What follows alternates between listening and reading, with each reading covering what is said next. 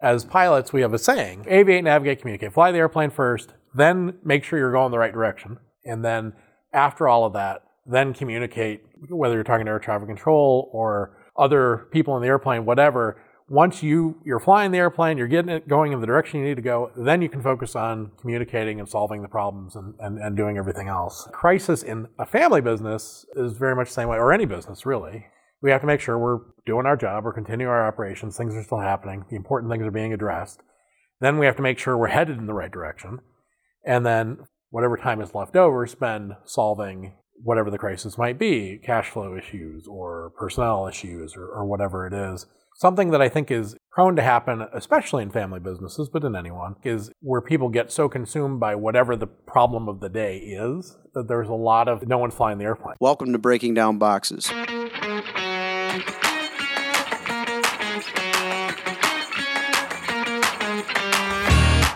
I'm Gene Marino with Acres Packaging. And I'm Joe Morelli with Houston Patterson and Lewisburg Printing Company.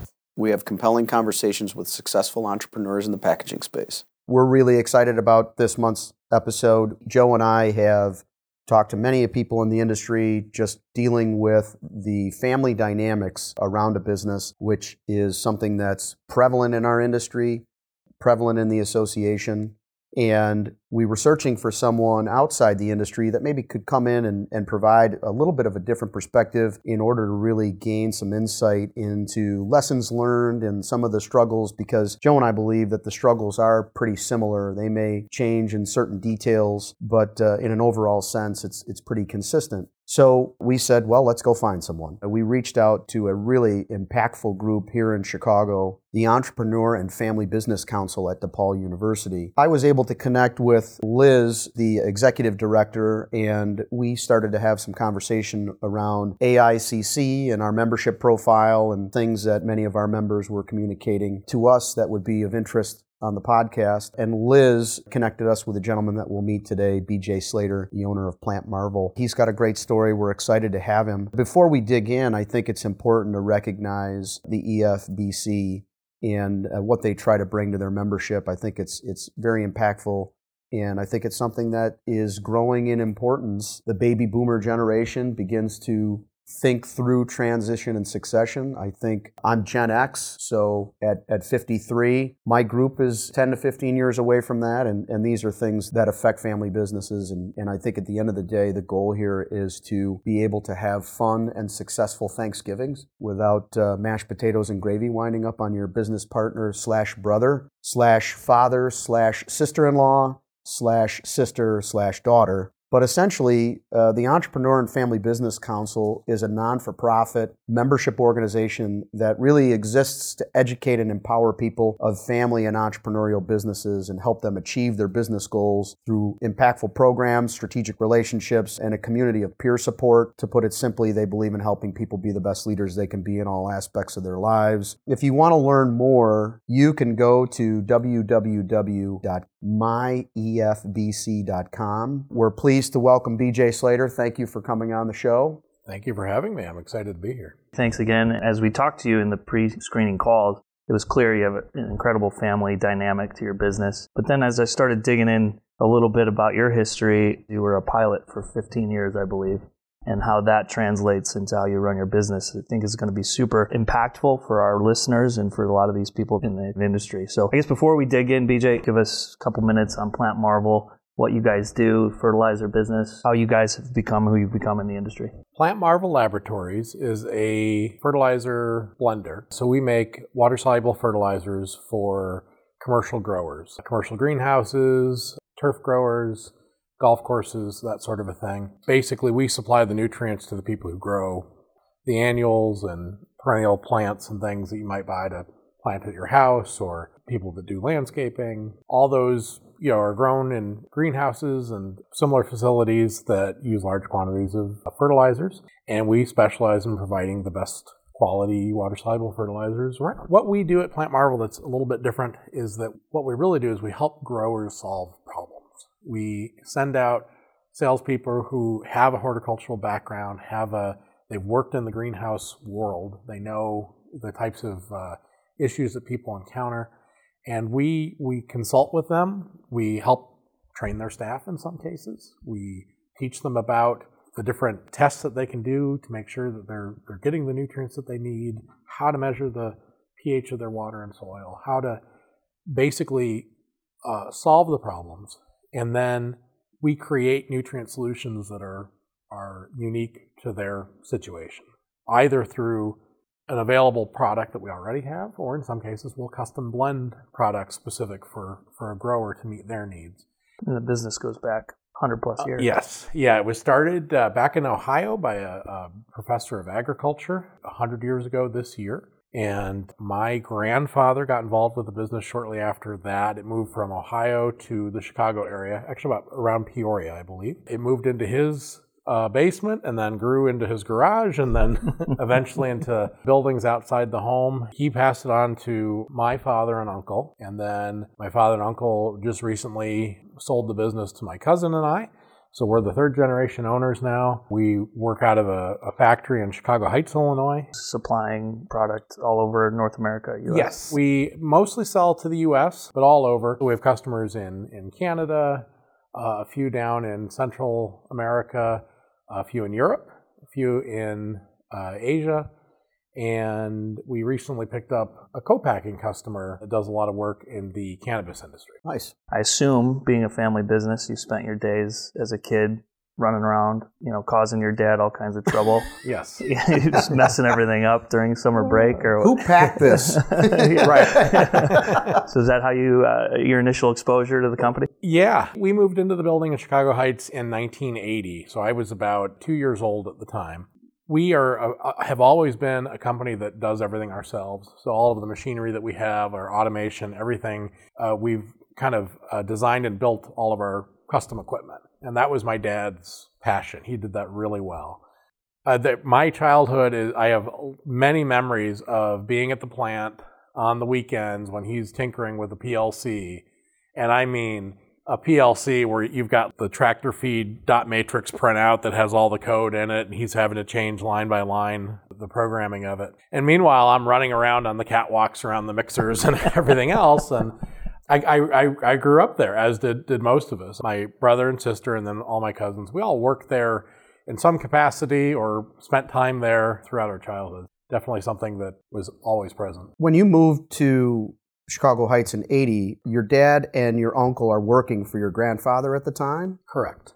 I'm assuming they had a transition at some point. When did they take over the business? I don't know the exact year, but yeah, they had both been working there for quite a while. And my grandfather and grandmother were moving to Florida from the Beverly neighborhood of Chicago down to Florida. My grandfather had decided that he wanted to sell the business, something that I think my father and uncle had been wanting him to do for quite some time. I don't know the details, but as the story goes, my grandfather said, "You can buy the business from me. This is how I want to do it." My father and uncle agreed. And then at the last minute, my grandfather said, "No, I'm not ready to do that yet." The family story is that my grandmother was the one who stepped in and said, "Joe," my grandfather's name, "you're going to do this.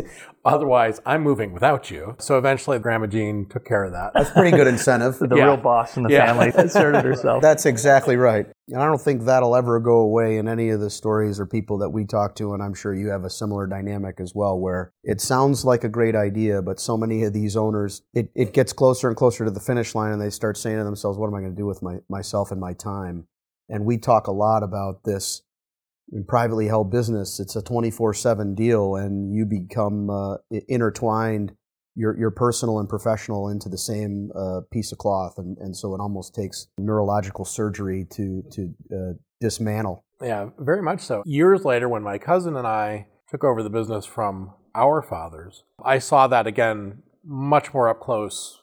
I mean, it's just such a massive transition. Our parents had worked there for it's their whole life. Close to 50, their entire adult lives for sure. And, to think that, now I'm not going to come here every day anymore. And now this is a whole new stage of life. It's a huge transition. They experienced a whole range of emotions, of which I'm sure I'm only aware of a few. And we are going to unpack that later. But you're two, and I know you don't graduate and go right into the business. We've got some road to travel here. You didn't want to go into the business right away, or did you have visions of running the company when you were a kid, or was it something you wanted to stay away from? It again started with my grandparents moving to Florida because we started flying to Florida when I was a kid quite a bit, and I became enamored with airplanes and flying. And I remember looking out the window, and every time we get on or off the plane, I want to take a peek in the cockpit and see what's going on, and I ask a lot of annoying questions and things that I never really grew out of.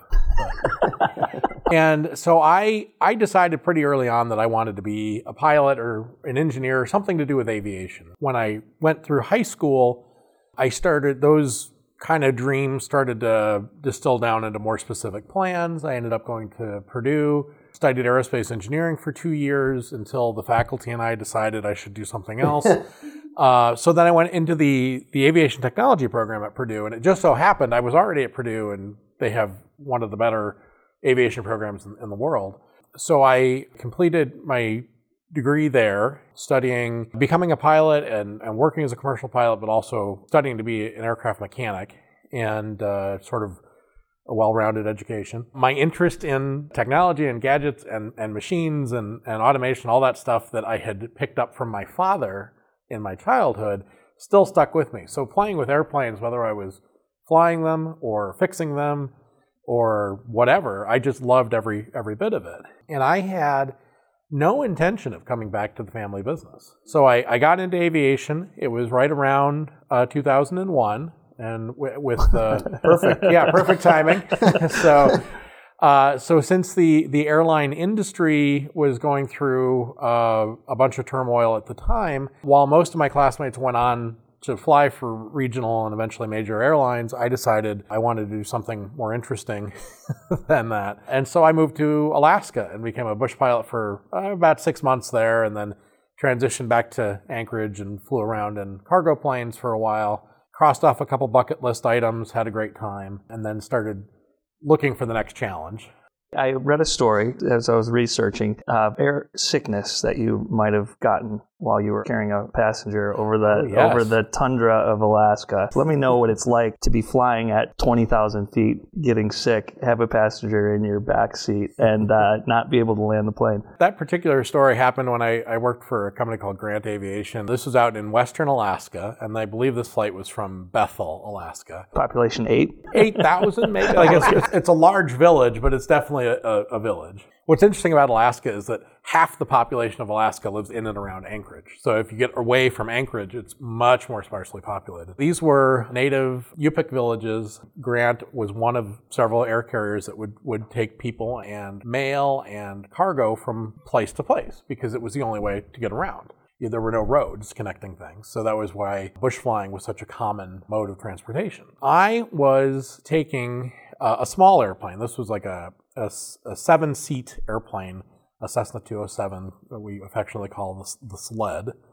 And I was taking, So I was taking one passenger with her infant child, and then the rest of the plane, he'd taken the seats out, put in the cargo netting, and we were taking mail and supplies, and we were going up to a village. And she was my only passenger. And because she had an infant, she couldn't sit in the front seat with me because there's the flight controls and everything. We actually had her in one of the back seats, and I was up in the front by myself. We took off, flew an hour or so, and then somewhere about the middle of the flight, I began to realize that the eggs and bacon I had cooked that morning apparently were not well cooked. Oh. Maybe it's partly pilot pride, but I have to clarify. I wasn't air sick. It was food poisoning. All right. The end result was the same.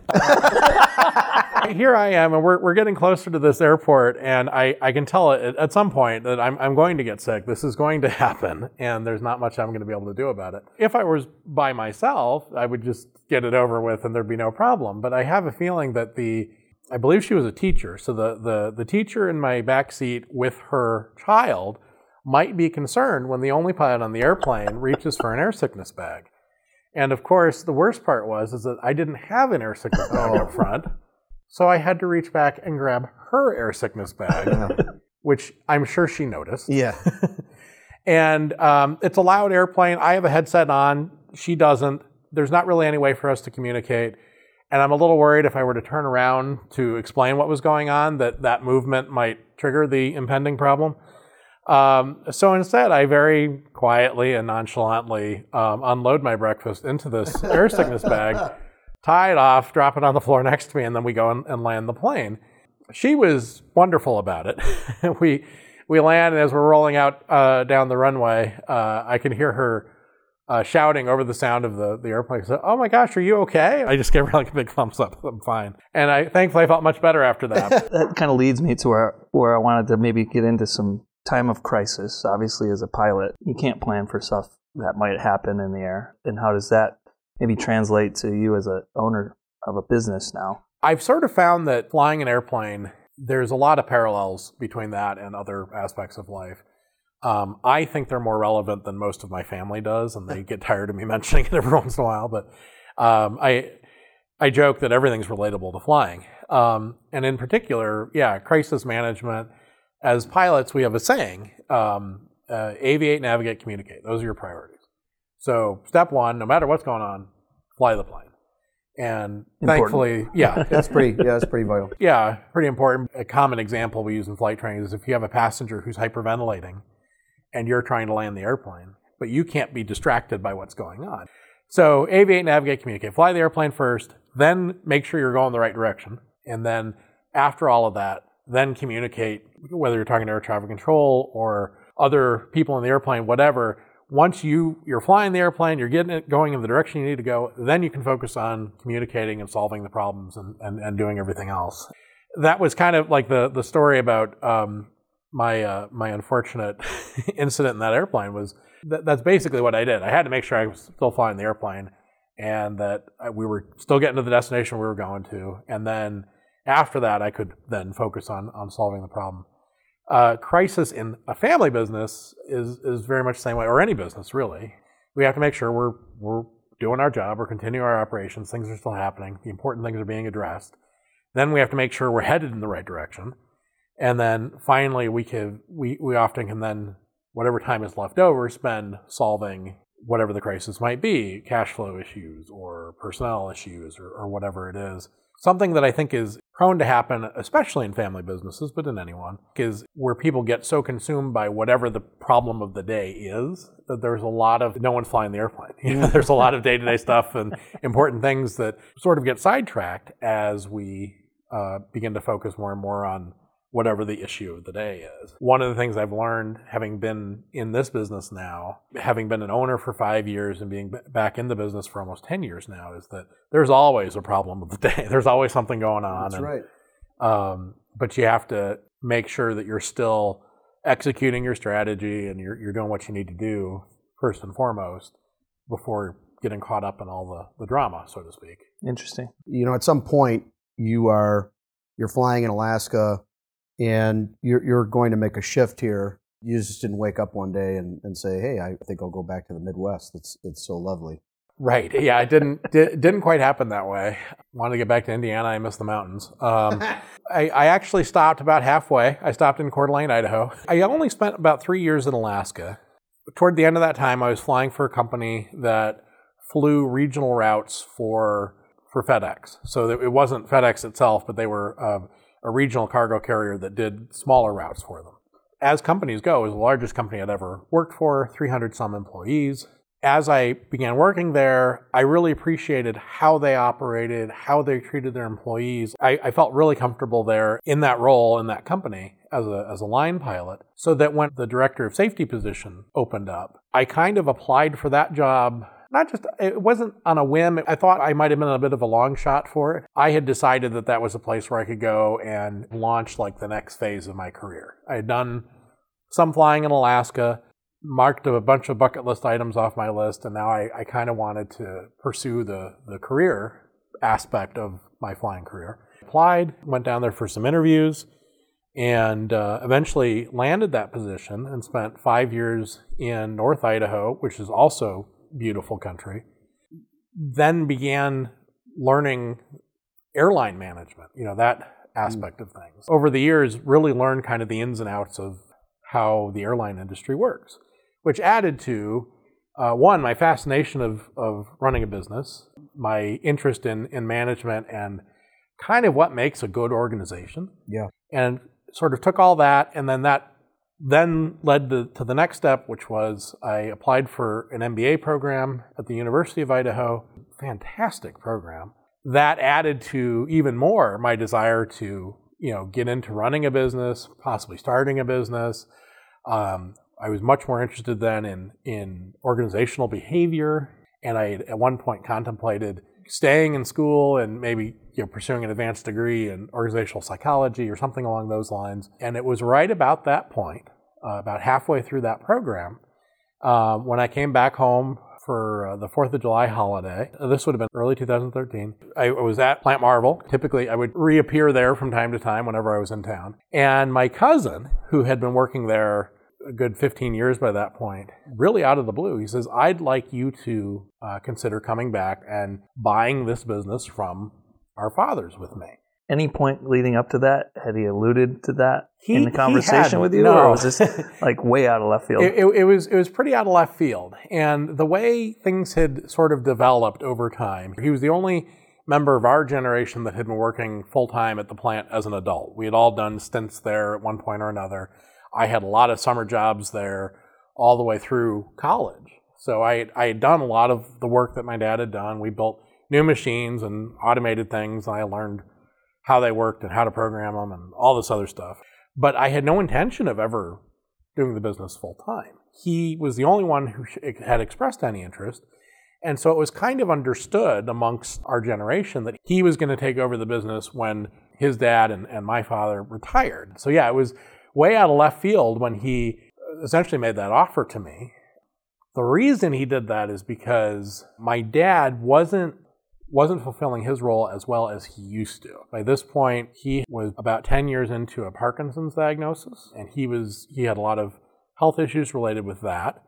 He had a lot of concerns about his retirement, and he has this house he's been working on, and I think eventually my cousin, who was one of our salespeople at the time, was butting heads with my father over a bunch of things not happening the way, as quickly as they should or the way they should. And so realizing that he had this opportunity to bring in outside help if he wanted to, my cousin approached me and said, hey, would you know how to do all this stuff. You've learned everything that your dad has done, so we both thought. Would you consider coming back here? And I think he knew I was in business school at the time, so that I'm sure didn't hurt. And the idea was that we would fill the roles that our fathers had done. His father was the director of sales, and he was going to fulfill that role. My father was sort of the director of operations and did all the stuff in the plant. That would be kind of the natural role for me to fall into. And I thought long and hard about it because things in my other career that I'd been building all the time were going really, really well. But then there's just something about owning your own business, and especially an established, family business with history and whatnot, that I think presents opportunities that I just wasn't able to see elsewhere. Did you go back to Idaho and finish up what you were doing, or did you just cancel your flight back? Yeah, that was one of the stipulations. Not only that we needed time to make it happen, to move and whatnot, but also that I would, the company was going to end up paying for me to go back and finish my MBA.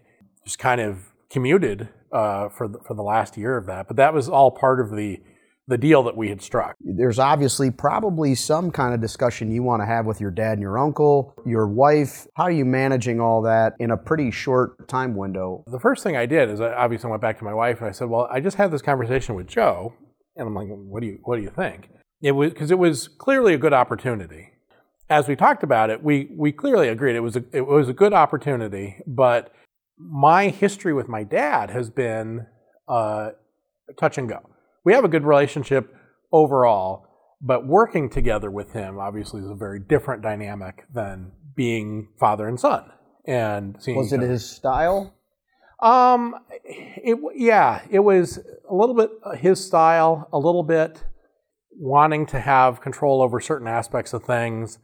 I later learned that a lot of it was that for 40, 50 years, he hadn't been outside of our family business. So I felt like a perspective that he was missing, where a lot of things I was advocating for, he just couldn't connect with. Also, there was this weird dynamic that I thought I had anticipated, but remember, this was a place where I had grown up here. And so and then I went off and had a 15-year career in aviation. And by coming back, I was essentially coming back to an environment where these people, the last thing they really remember of me was when I was 18. Their image of me and expectations of me was largely based on that. So I came back and quickly found that I was kind of being treated much the same way I was when I was, just out of high school. You had a lot to prove. Yeah, a lot to prove, a lot of just assumptions about my capabilities and whatnot.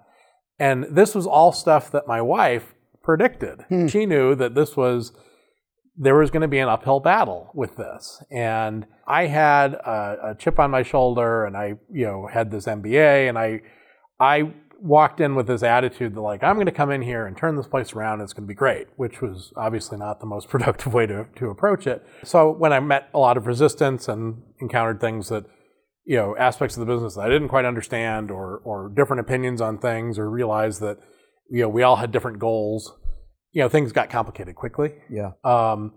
And I would say, as a family, as a whole, we have a problem with passive-aggressive communication, where my dad is the expert at passive-aggressive. And BJ, you think that's unique in some way? Well, we all specialize in our own things. We absolutely do. Yeah.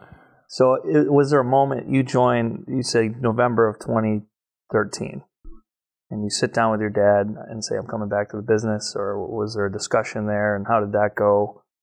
Before he talked to me, I think my cousin had pitched the idea to my father, and my father had said that he was open to it and thought it was a good idea. So I think that actually took place beforehand.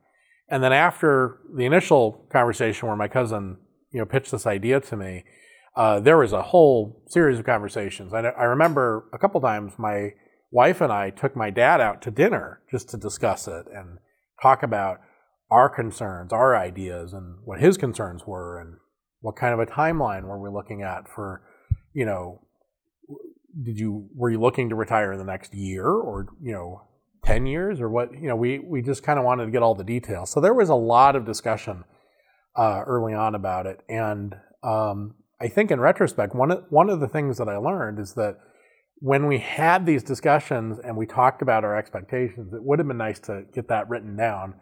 Not so much in terms of a formal agreement, although in some cases that might have been good, but just so that we had a written record of this is what we discussed, and this is, we all agreed that this was going to be a goal, or that this was going to be our plan. Because I think that early on, we all had kind of pie in the sky ideas for how this was going to work. And then when we actually got into the meat and potatoes work of making it happen, that a lot of those ideas just went, to the wayside. I think there's so many interesting dynamics that are not unique. You have entrepreneurs who now at some point have 20, 30, 35 years in the same business. And so their perspective of outside of how companies are run and management perspectives can be limited. You have a DNA in an entrepreneur who ultimately has left a business to start their own company or purchase a company because they don't like how things are being run. So they have a very clear concept most of the time on how they're going to run the business. And a lot of that kind of becomes, and we've talked about this before in some of our other podcasts, of making all the decisions. It begins this environment of being the resource for all the answers. And that just now, how do I step out of that role when that becomes my fabric? It's some of what you're alluding to. And I think we hear a lot, we talk to some older gen folks who've started their own businesses, and they'll be like, what would you tell your younger self? And they all say the same thing in some kind of interesting spin on it: patience. Just need to be patient. You just need to do the next thing. And so you look at someone like yourself, the group sees you as this 18-year-old. You're managing a team, you're growing a team, you're speaking, you're advancing your education. You've got all these tools, and it's just like, don't worry about BJ. He's over in the corner. He needs to relearn the business. And you're saying, wait a second. I might not know specifically, but I got some chops behind me, and I'm ready to go. You're ready to run. And so all of a sudden it's the first 3 months and now this struggle is being created. And I think you hit on something that's very important, but very hard to do. And that's this, how are we going to document what this looks like? Somewhere along the line, the entrepreneur thinks, well, your dad, for instance, well, BJ wants to know what this timeline is. Does that mean that I got to exit, that I got to hit the bricks? And that's not the case. This is just a transition plan in order to allow you the opportunity to grow into these other functional areas of the business, to be able to take the reins. Nobody's saying he's got to hand them to you, and I don't think you were asking for that. No. And you're there already, and you and your wife are trying to get this mapped out and probably getting a fair amount of verbal affirmation, but now you're in it and things aren't moving the way they should. So talk about now how, I don't know how it's going for Joe. I don't know if he's seeing kind of the same dynamics. I don't know if you guys are on separate paths, but now you guys are communicating and you're trying to manage through this. What's that like? One of the things that's interesting about Joe's situation is that he had already been with the company for 15 plus years by that point. Yeah. So he, I think, was used to the dynamic, and I think that he was used to things taking longer than any of us had planned. And I mean, ultimately, looking back on it now, from when I got there to when we completed and signed on the dotted line and actually made the purchase of the company and transferred ownership was really only about 5 years, which is, I guess, fairly quick. I would think so as well. So one of the things that I struggled with and had to learn myself, like you said, was patience. Like that was something that I think I went in, and this is probably a characteristic that's common with me. Like I go in, I'm like, okay, let's do this, let's make it happen. And I never understood the need to wait. The best thing that I did was find a way to advocate for what I was looking to do, while at the same time giving everybody the time and space to do that. And that was something where my cousin, I think, may not have always come across as patience, but I think he realized that this process is going to take more time than I was thinking it would. So he helped me kind of throttle back a bit and just sort of let the process work. He had a sense that while the process was taking a while, that we needed to keep the momentum going. So we could be patient, let things take time, but we needed to have this momentum going towards a completion of the deal. Otherwise, it was likely never to happen. And one of the things that he pointed out to me that I think turned out to be true is that when I got there, when I came to the business and started working and I started, they handed me, these are the problem areas we need someone to handle. And I started making sure things were getting done, and I started a lot of work on projects that had been stagnant for a while and taking over the reins in some areas pretty early on. I think that one of the effects that had is that took the pressure off of my dad and my uncle for their transition planning. They kind of were kind of like, okay, well now this is going great. Yeah, this is going just fine. We don't have to go anywhere. Right. I don't think any of them honestly believed it's like, okay, now we can just stretch this out as long as we want. I'm sure that wasn't their intention. When things were running better, it definitely took some of the pressure off to do this quickly, and that I think probably lent itself to things taking a little longer than they might otherwise. Were there times early on in those first number of months where you were like, oh man, what did I get myself into? I mean, there were times in the first few months where I was having difficulty myself transitioning from a management role in a fairly large organization where I had a lot of support, I had a lot of mentors within the company, I had a lot of there was just, the whole company had a structure and a cadence to it. We had regular meetings and a whole system of processes where things just kind of worked. And moving from that to the family business, where again, it's like more of an environment where, we all wear a lot of hats, we all do whatever needs to be done. And it's sort of this centralized control idea where the owner of the company, my dad in a lot of cases was just sort of the person to make the decisions, and nothing was really documented. There were no meetings. There was, nothing like that. So I think early on I struggled a lot with that transition, realizing that the structure I had kind of grown accustomed to was no longer there. Not that that's good or bad or anything, but it was definitely something that was hard for me to get used to. And there was a lot of resistance to of course, changing anything that we did because it works fine. Why would we do it differently? My favorite saying, and I want to just take a step back because I think this is an important, you and Joe meet, he pitches this idea to you, you get on board, you have meetings with your dad to kind of work through things. At that point in time, are you and Joe putting an offer in front? Is your uncle and dad, are they meeting saying, okay guys, here's what we want and here's what we want it to look like? There's a nuts and bolts side. If I could have changed anything about the way we did it, it probably would have been the way we addressed that kind of quantitative part of it. There was this fear of one side appearing to be too greedy or, unfair to the others. And going back to when my parents or my dad and my uncle, when they took over from my grandfather, again, I wasn't around for that, but my understanding is that there was a lot of animosity between the parties over how that went down. My father and uncle were cognizant of that, and they did not want to be unfair to my cousin and I. They didn't want us to be unfair to them. They wanted it to be fair and equitable. There was this odd belief that I think we all shared to a certain degree that we didn't know how to make that happen. And so there was sort of this tacit agreement between us that what we should do is we should have the business valued by an outside party, which in and of itself isn't a bad idea. I mean, that's pretty standard. And then whatever that value is, they'll just name that and that's what it would be.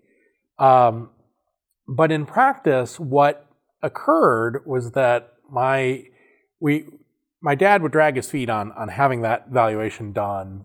That became the first point of contention. It's we agreed that this was kind of how it was going to happen, but now we're not doing that. We pushed, and finally he got a valuation firm to come out and look at the company and start doing all this stuff. And my cousin and I, were excluded entirely from that process. It was completely opaque to us. We didn't know what communications took place between the valuation people, my father and uncle, and we didn't know what was being discussed. We had a theory that was confirmed by another family member later that the initial value that they came back with wasn't what they were expecting the company to be worth, which I'm told happens 95% of the time. Sure. The company's never worth quite what the current owners think it's worth. And they saw that and they thought, this isn't going to work. So then things got really quiet. There was no communication about what's happening or whatnot. And then they started tweaking with the assumptions that went into the valuation model. All of this was a roundabout way of them building a case for this is what we need to retire. Yeah. That for them that was the big question that they were trying to answer. Meanwhile, because it was happening kind of in the dark and Joe and I weren't involved, we felt left out. And there was more contention building about, we're not included in this process. And, this number is based on assumptions that we had no say in that we don't agree with or whatever. And that led to some pretty heated arguments where, in retrospect, again, if we had started with, what do we need? Well, Joe and I need to be able to purchase a company at a fair price that allows us to grow it and keep it going. And our parents needed a secure retirement. If we started with that conversation and said, well, what is that number? What does that look like? I feel like we might have been better off, but kind of the way we went about it, and I think that I believe that my father's decision to kind of exclude us from that and kind of conduct the process behind closed doors, honestly, I don't think it was, it's not because he's trying to be a jerk or he's trying to take control of the situation. I think it was because he was very afraid of ending up with an untenable situation where, maybe the business isn't worth what he's hoping it is. Maybe there's some other issues that he's not aware of. And then he ends up getting stuck with a retirement that he can't live with. Yes. where I feel like because what we ended up doing is we ended up, they made an offer, we made a counter offer, there was a lot more arguing, and then eventually we sat down and had a conversation, and they basically said, this is what we need. It's like, for this deal to work, this is the amount that we need. And Joe and I discussed them. We said, we can do that. And once that was all said and done, we kind of like got to that point. We're like, oh gosh, that was it? Why didn't we start there? But how tough was that on you personally during those times? I hear you say argue. I hear you say same thing. I hear you say contention. Like, that's got to be a really difficult time for you. It is. Actually, it's funny because I wear a Fitbit. It has a heart rate monitor on it. And there's a day where it was the day we presented our counter offer to my dad and uncle, and you could tell based on my heart rate what time of day that conversation took place. And I think I took a screenshot of it and I saved it somewhere because I'm like, oh, it actually works. But no, yeah, there was a lot of things that I think would just sort of boil over with us. Like I said, we tend towards the passive aggressive side, and so there's a lot of not saying anything until we can't hold back anymore, and then we start, screaming at each other. But it was bad. It was something where, on more than one occasion, I know I've been accused of being unfair, of not caring about their future, of being greedy, of whatever. None of which are things that I think apply to me. And there was, at the same time, we had made accusations to them that they were trying to sneak things into our agreement at the last minute, and that they were not communicating with us, and they were trying to drag this out, and all this other stuff. When, of course, the reality is that they're facing this most massive transition that they're ever going to have in their lives. There's all kinds of emotions that go along with that. And Joe and I are on the other side of that, we're planning out something that's going to basically be the foundation for our entire futures. And that's a huge, bit. And instead of talking about that and discussing it, we kind of fell into this trap of this, tit for tat, like, well, if you want this, then that's fine. Then we want to do this to the term, and like all these things that at the end of the day weren't nearly important. How long did that go on for you guys? It went on. It went on in sprints. Our business obviously is somewhat seasonal because we're the fertilizer industry. We're busiest in spring and summer, and then things tend to taper off in the fall. So fall would typically be the time that we would tackle projects and other things. And I think that what happened was in the final year before we signed the agreement, that fall prior to that was when we were doing all this stuff with evaluation, and we were doing all this stuff with, we got a couple of attorneys to represent each side and sort of work out the details of the agreement and the seller's note and all the other things that we went through. And in that process, like in that kind of when business wasn't terribly busy, that's where a lot of those conversations would take place. A lot of the debates would happen. And then January would roll around and we start getting busy again. And so we started focusing on just running, flying the airplane, running the business. And things would sort of cool off a little bit until the attorneys got back to us with the next version of the documents. Or, there was some disagreement unrelated to anything else, and we'd blow up at each other and start dragging up all the stuff about the business transition. And it was hard. The lowest point for me was somewhere after they had presented their first offer to us, and I think had maybe rejected our counter offer or something like that.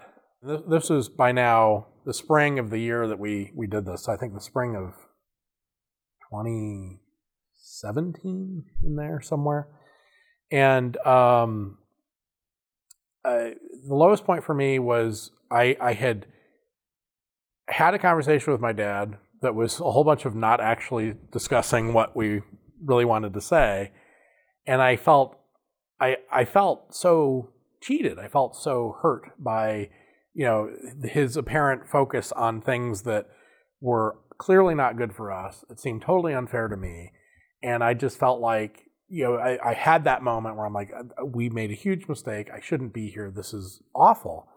And I remember like driving home and being so stressed out that I got home and I immediately went to the bathroom and threw up.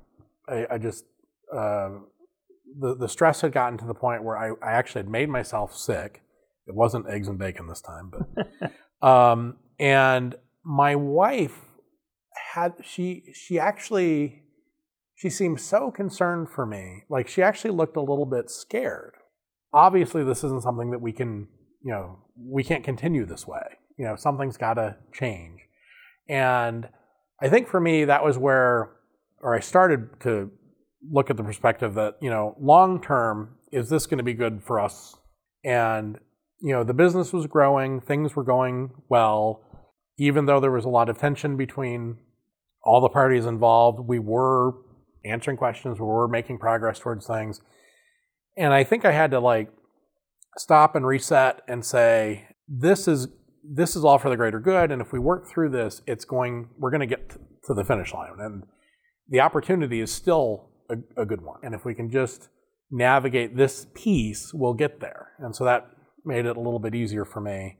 During this 5 years span, in the ups and downs and the arguing, it obviously had to spill over into your personal family dynamic, Christmas and did. Thanksgiving. Yeah. And it was interesting because there was a lot of tension between my dad and I during this time.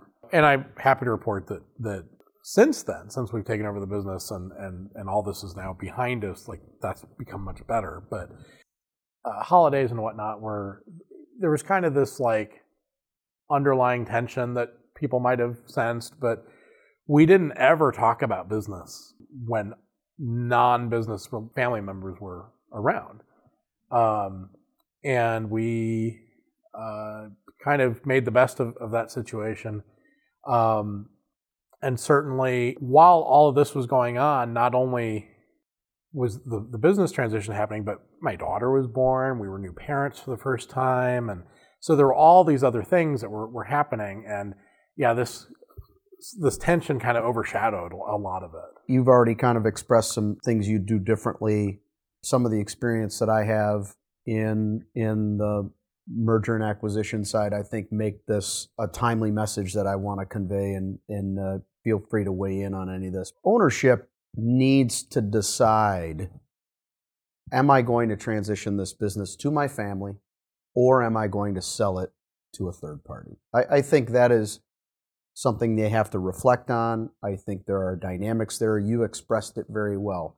We want to pay a fair price for the business that allows us to continue to grow and invest, and they have a need and a desire to fund retirement in a number that makes sense for them. So I think that in my personal experience, you might get a bigger number selling it to a third party. However, your ability to control what's going to happen to that business with respect to it being a family transition and remaining in that ownership structure goes out the window. And I think that whoever owns those shares needs to start with that decision. Okay, what am I going to sell this to a third party and maximize that exit value, or am I going to keep it within the family? And maybe this is more private equity speak from my background, but I think the next lesson that kind of boils down from that is a third party doesn't place any value in your blood, sweat, and tears to grow that business. I can't monetize that in the business structure, whether I'm a strategic buyer or I'm a private equity buyer or I'm transitioning in the family. There is a system and 4 or 5 methodologies with how businesses are valued. If you look at all 4 or 5 of them, are going to give you some kind of expectation of what that thing's worth. Going out and getting valuations, I think, is a good exercise, but there's always going to be, an unhappy party. Family businesses, if they know that they want to transition to family members, they can spend time, effort, and energy putting buy-sell agreements in place now before they even begin that transition that kind of spell out how it's going to be valued, spell out how the shares are going to be transitioned, and those things can take place well in advance. I can't even imagine what you've gone through with respect to those kinds of dynamics, because here's this business and it gets sold by your grandfather to your uncle and your dad, and they probably paid 2 times cash for it because your grandmother put her foot down and said, we're getting the heck out of here. And now it's like these guys grew it and and now they want to monetize that, but you've both been working in the business, and those things get really complicated and really sticky, and that inner voice of, am I being greedy? Are you being fair? Back and forth encounters just complicates the hell out of things. And so to the extent that you can put an objective buy-sell agreement in place that kind of spells out valuation, I think is going to save everybody a whole lot of heartache. No, I think you make an excellent point. And I guess the thought that comes to mind is that you shouldn't go shopping when you're hungry. If you're if you're planning the transition when you're thinking about retirement in the next couple of years, I mean, it's never too late to start, but at the same time, like, starting earlier is better. Starting before all these pressures and fears are weighing on you is the best time to do it. Some things that I learned along the way, I kind of approached this thinking like, okay, we'll buy the company from our parents, and like there are instruments that exist to do that. There are different methods to do that, and there's very standard, contracts and things. But there is no one right way to do a transition, especially in like a family business. It's going to be unique to each business, and I think that was something that I didn't realize early on. I kind of thought like, oh, we'll call somebody up and we'll just sign here, and like we'll just do like as though there was like one standard path for it, and that's not really true. And it really depends on what everyone's goals and needs are. And I think that the sooner you can articulate that, which is where an outside party might be helpful. It would have been helpful for us. Like, we had gone to an outside party to value the business, but if we had talked to someone outside the company to say, well, how do we even approach this? Or like, what questions should we even be asking? That could have been helpful early on. And yeah, it would have been helpful if my father and uncle, but also my cousin and I, if we had put more advanced planning into this. My cousin and I do have a buy-sell agreement between us. And just 5 years into the business, we're already looking at it and saying, maybe we should revisit it. Maybe something's changed. That's great insight. Yeah, it's something where I think, again, don't shop when you're hungry. You make your shopping list and then go in and then stick with that plan. But by the time if you're a couple years out from retirement, it's going to be a lot harder to make those decisions objectively and have a nice, clean, smooth transition. Which I think is one of the reasons why a lot of successful transitions I think do take a long period of time. Yes. Because they've planned that out and they know that they've allowed some slack in the system. Having some outside assistance, whether it's a formal consultant that comes in and helps you with it, or if, in my case, that was how I became involved in the EFBC, was to kind of learn from other companies that had been through, this process. And that's been a tremendous resource for me as well. We touched on it a little bit in the beginning, and you said it about your uncle too, is this, just because this transition takes place doesn't mean that your uncle needs to pack up his desk and leave. He's transitioning his ownership in the business, but you still may place a high value in his customer relationships and his counsel. There's no cliff. Hey, we closed this deal, Uncle, thanks, it's been great having you, pack up your desk. And I think many believe that's the case, but we have this phrase, the brain in the jar. I mean, there's a significant amount of historical knowledge and value there that we want to tap into. So I think that there's a misnomer when people talk about succession and transition, that it's some fateful event, and they believe, well, we can't talk about succession. You're trying to send me to the old folks' home to retire. That's not it. This is about keeping a sustainable ownership structure in the company so it can continue on for the next 100 years. And in our case, the day we signed the agreement and everything, I think my father left. He went full on into retirement. He hasn't really been back since. And I think he's very happy doing, spending the time the way he does now. I think he was ready to get out of the business.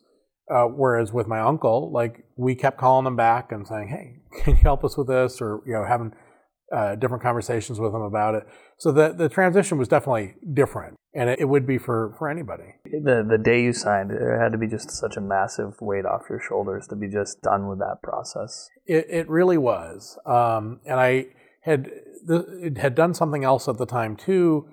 Since getting out of the airlines, I hadn't really flown much. I just didn't have the time. And so when that summer that we had signed the agreement, I also got back into flying again and I actually picked up a part-time job as a flight instructor, because what better way to celebrate buying a business than getting a part-time job? I just on weekends, I would work with students again like I had 15, 20 years ago. And it was fun.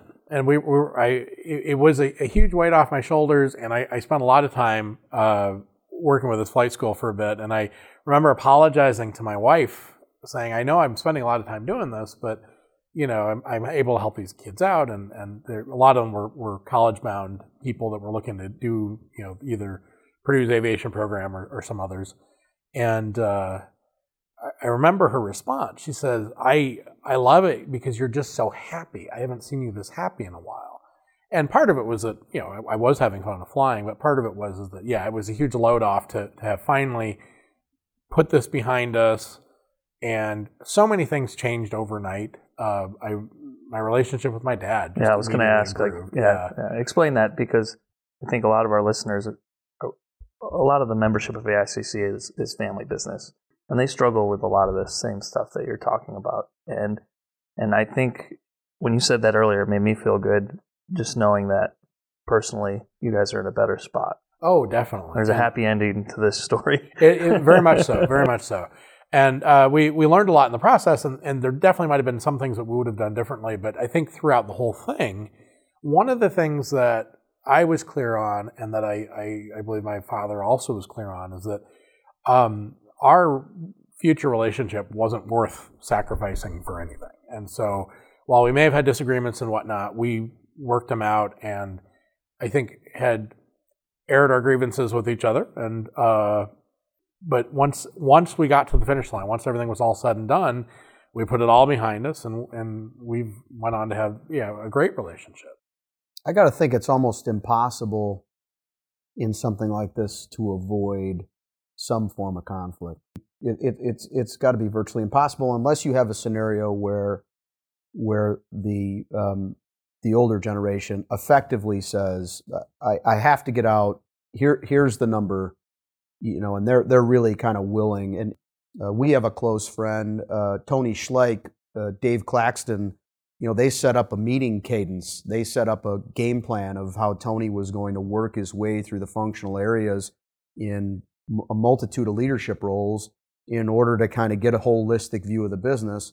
And Dave was going to sit there on a weekly basis to coach him along, and maybe sometimes kick him in the ass, and sometimes give him an attaboy. But it was some form of timeline to get to a point where he could say he was ready. And I know a little bit about their story, but Dave knew, like, he bought the business in the late 30s, early 40s. He knew he wasn't staying. Dave was like, hey, here it is. He went to all his kids and said, who wants in, who wants out, and basically put a whole plan in place. With the exception of that, I think there's almost always going to be some emotional conflict that takes place that's impossible to avoid. And I think what I've learned for myself, both in this process and just in business in general, is that it's a wasted effort to try and avoid the conflict. It's much more important to figure out how do you handle the conflict appropriately. To be honest, like, one of the first events I went to for EFBC was one where they talked about having difficult conversations. They had an author as a presenter, and we went through some exercises in this large group. So we were seated at tables, and our table mate would be our partner for the different exercises. And I remember actually rehearsing a conversation I wanted to have with my dad, where I was trying to explain to him why I felt this pressure to move forward with this. And the exercise was about how to kind of phrase things where you can express what you're feeling without blaming the other person for the situation, trying to present it in a way that's constructive. I had this conversation with my dad where I told him that the reason I'm concerned about all of this, I feel afraid that if this deal doesn't work out, or if this continues to go on the way it's been going, that I'm going to wake up one day feeling like I made a terrible mistake. And that was the the phrase that kind of came out of this exercise. And phrasing it that way, I think allowed him to see where I was coming from. And I'm not saying, I wasn't saying that it was his fault that I would feel this way or anything else, but that was the emotion that I was dealing with. And so that was one of those little tools that I picked up along the way that I think was helpful. But yeah, it's definitely not about avoiding conflict. It's all about how do you handle it effectively. You speak to people, you speak to organizations about leadership. You guys can visit him at bjslater.com.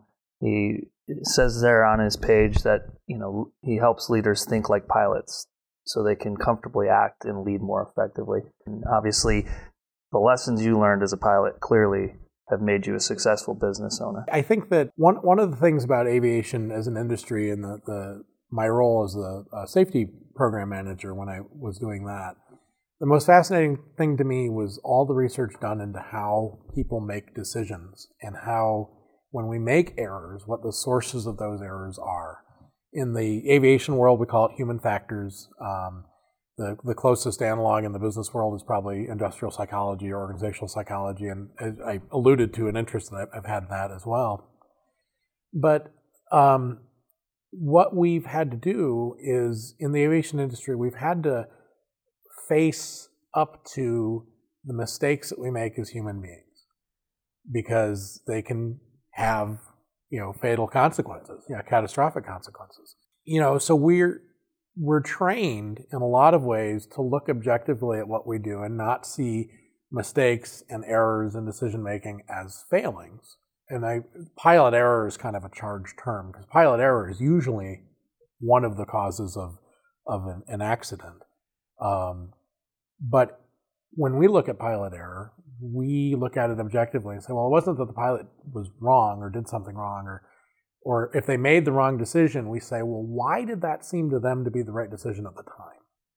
And a lot of lessons come out of that in terms of being able to be aware of our own biases, our own cognitive shortcuts, heuristics and things that we take, things that might influence our decisions, emotions and how they play a role, and everything down to, did you get a good night's sleep and have you had too much coffee today? Things of that nature that all play into how we work as decision makers. And I think that model or that way of looking at things has a role to play in business. Self-awareness and emotional intelligence, which is another big EFDC item, those are tools that I think are becoming more and more important. And knowing how we operate and having ways of putting up some guardrails for our behaviors and decision making so that we're less likely to make an error and we're more likely to trap and mitigate the error when we do make it. Like, those are things that I think are beneficial in all places. This has been great, and thank you so much. I think what's just resonating in my head and the way you described it is this concept of aviate, navigate, communicate. I really love it because the ability, fly the plane. You're running this business. You can't be distracted by the mishaps. The ability to just understand, that's the most important thing. Where you're going. We talk about this constantly in a lot of our dialogue is, where's the business going and how are you going to get it there, and then communicating that. And I think your candor and your honesty is really refreshing. And thanks so much for sharing. It's been truly valuable. Thank you, BJ. It's been a lot of fun. Thank you so much for having me. Breaking down boxes. New shows will drop the first Monday of every month. Remember to subscribe, rate, and review wherever you listen to podcasts.